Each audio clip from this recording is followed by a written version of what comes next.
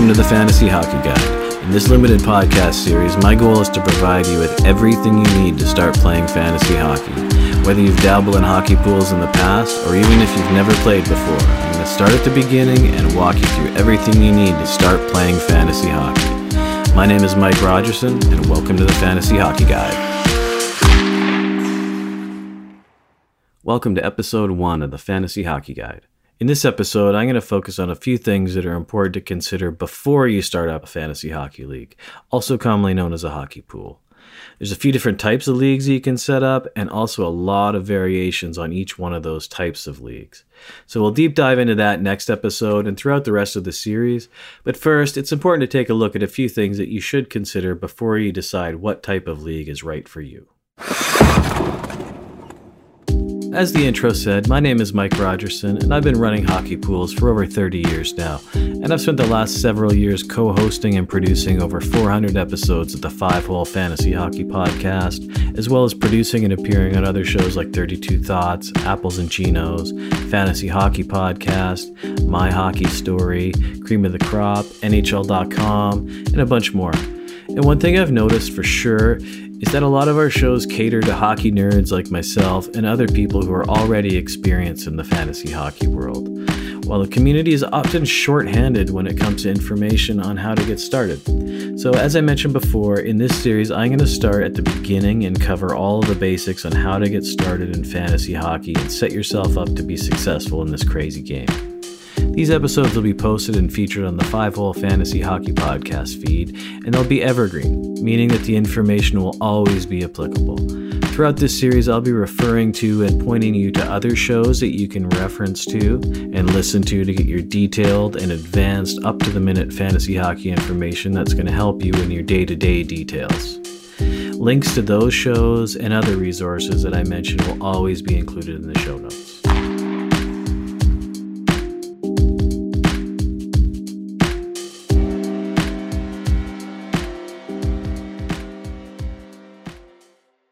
As we go through this series, we're going to cover a lot of definitions and terminology and things that you may not have heard before.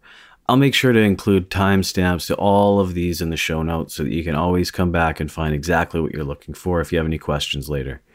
And the final episode of this series is going to be a fantasy hockey dictionary. So in that, I'll recap all of the terminology and all of the definitions all in one place so you can always find what you're looking for in sort of an audio dictionary type of format. First couple of things we should be clear on before I move on here is the person setting up and running the entire league is generally referred to as the commissioner of the league, so similar to the NHL, and the person or people running each individual team are referred to as GMs. So the first and most important question to keep in mind when you're setting up and running a fantasy hockey league is, why are we doing this? Casual fun with your friends and your family? Is it a team building type of thing at the office? Is it raising money for a charity or another purpose? Is it a gambling situation? Or is it simply for bragging rights in the fantasy hockey community? Now, each one of these are great reasons to start a fantasy hockey league, and each one brings up different challenges and different sets of rules that lend themselves to these different purposes. As a commissioner of a league, you should make sure that everybody's clear on the rules of the league and the purpose and why everybody's here. As a GM joining a league, you should make sure that this league is suited to what you're trying to get out of it. You don't want to join an overly competitive league if you're just getting started and you're just there to have a little bit of fun on the side. Again, just be clear on things ahead of time so there's no miscommunication. So once the puck is dropped, there's no confusion about rules and you can just play. The next thing to keep in mind as you're setting up and planning and playing in a league is who's in this league. So think of that in a number of different ways. Things like how many people are in the league. So in terms of the number of teams in a league, usually 12 or 16 teams are the most common, but anything can be made to work.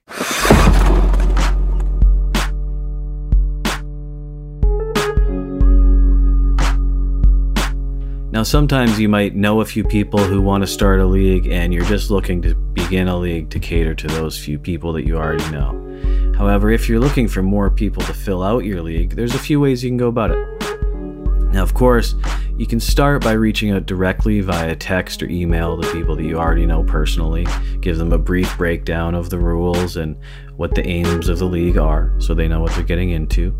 Facebook tends to be a good way to reach out to people that are in your peripheral friend circle, people that you kind of know, or friends of friends type of thing. Get a little bit branched out from the people you know directly. X, formerly known as Twitter, that can be a good way for targeting people that you don't know. The fantasy hockey community and hockey in general is huge on Twitter, and that can be a good place to post when you have vacancies in a league that you're trying to fill and you've tried everybody that you already know. So it's kind of a cast a wide net and you might find somebody type of approach. What I found is probably the best and most reliable place to find good people for a fantasy hockey league is to join one of the many fantasy hockey groups on Discord. Discord has become a really big place to talk fantasy hockey, and there's a few good ones out there. 5-Hole Fantasy Hockey has a free Discord server that has thousands of people who are always active hockey GMs. It's free, and there's always people to talk to, and always people looking to join into different leagues, people that you can get advice from. Apples and Genos also has a very good Discord server as well. So there's a few good free ones, there's a few you can pay for. I'll include links to some of these in the show description, and we'll cover them each in more detail in a later episode about fantasy hockey resources. Your relationship with these people, how well you know them, how you know them, where you found them, all of these things can definitely affect some of your choices in setting up a league. So for everyone's future enjoyment, remember to keep those two factors in mind as you make your main decisions. Who's playing and why they're playing.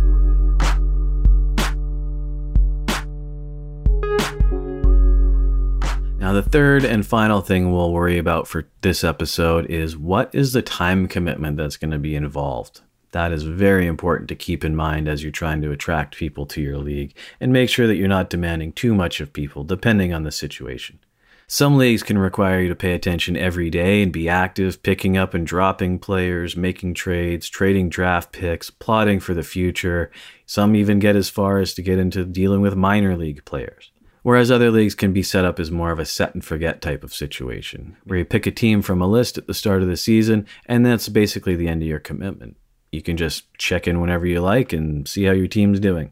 Most leagues are going to fall somewhere in between those two extremes. Now, next episode, we'll be focused on getting into the details of each different type of league and how you can set those up. So we'll take a deep dive into everything then. But just to give you an idea, here's a few of the key choices you'll need to make when you're setting up the league and things that are going to help affect the necessary involvement level to be competitive in your league.